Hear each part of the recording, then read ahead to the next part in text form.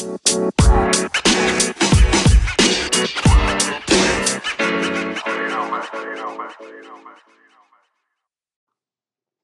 day and welcome to Fab's Podcast. I'm your host, Freddie Boswell. Thanks for joining in. On this Lenten journey, we are continuing our daily quest toward Easter Sunday. Doing so, taking readings from my Lenten devotional book entitled Torn Curtain, published and available through Amazon Kindle. Today's reading is entitled Bowed Head, and the scripture comes from John chapter 19, verse 30. Then Jesus bowed his head and released his spirit. The cross meant a bowed head for Jesus. Actually, it feels more like a drooped or hanging head. Can't hold it up from the weight of the moment, the configuration of body on the cross, the extended arms, nailed feet, impending suffocation, inability to get comfortable. What happens when we can't keep our head up? It just collapses around our chest, like when we drop off to sleep unaware. But here Jesus is fighting to breathe, fighting to stay upright. Luke says, and he breathed his last. Luke 23:46. Did he give one final pull upwards for air and then it was over and he drooped, never to raise his head again?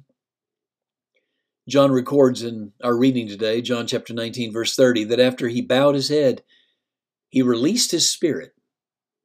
Earthly life over. When I think of the bowed head, I think of prayer.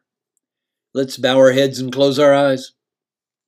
It would go too far to suggest that the bowed head was a prayer position for Jesus, but I do wonder, how did prayer fit into this? So as I consider the bowed head, I think of him trying to cope with the physical torture and pain.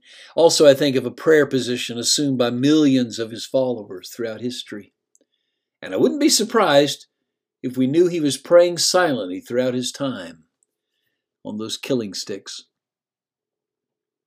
Listening to birds sing outside my window this morning, I wondered, Jesus, when you were on the cross, did the Father send birds to sing to cheer you up? A reminder that 2 sparrows are sold for a pittance of money, and yet your Father knows when one falls to the earth. Was this a reminder of how much more you mean to him than sparrows? Did the singing and sounds of the sparrows drown out the noise of the mockers and the tormentors? Was it a heavenly Bose sound system that lets you hear the birds and be refreshed?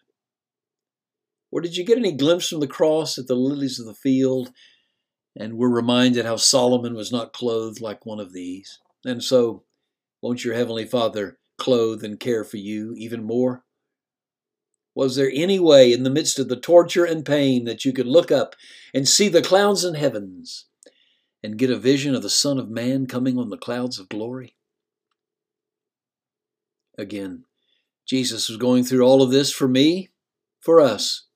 Somehow, we all were on his mind, in his heart, even as he bowed his head and prepared to release his spirit. Will you pray with me? Father, we bow our heads before you in reverence and thank you for the sacrificial death of Jesus, our Savior. Amen.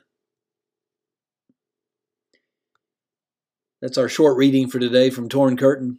Thanks for joining in. Hope to see you tomorrow as we continue on this Lenten journey. All for now. See you then.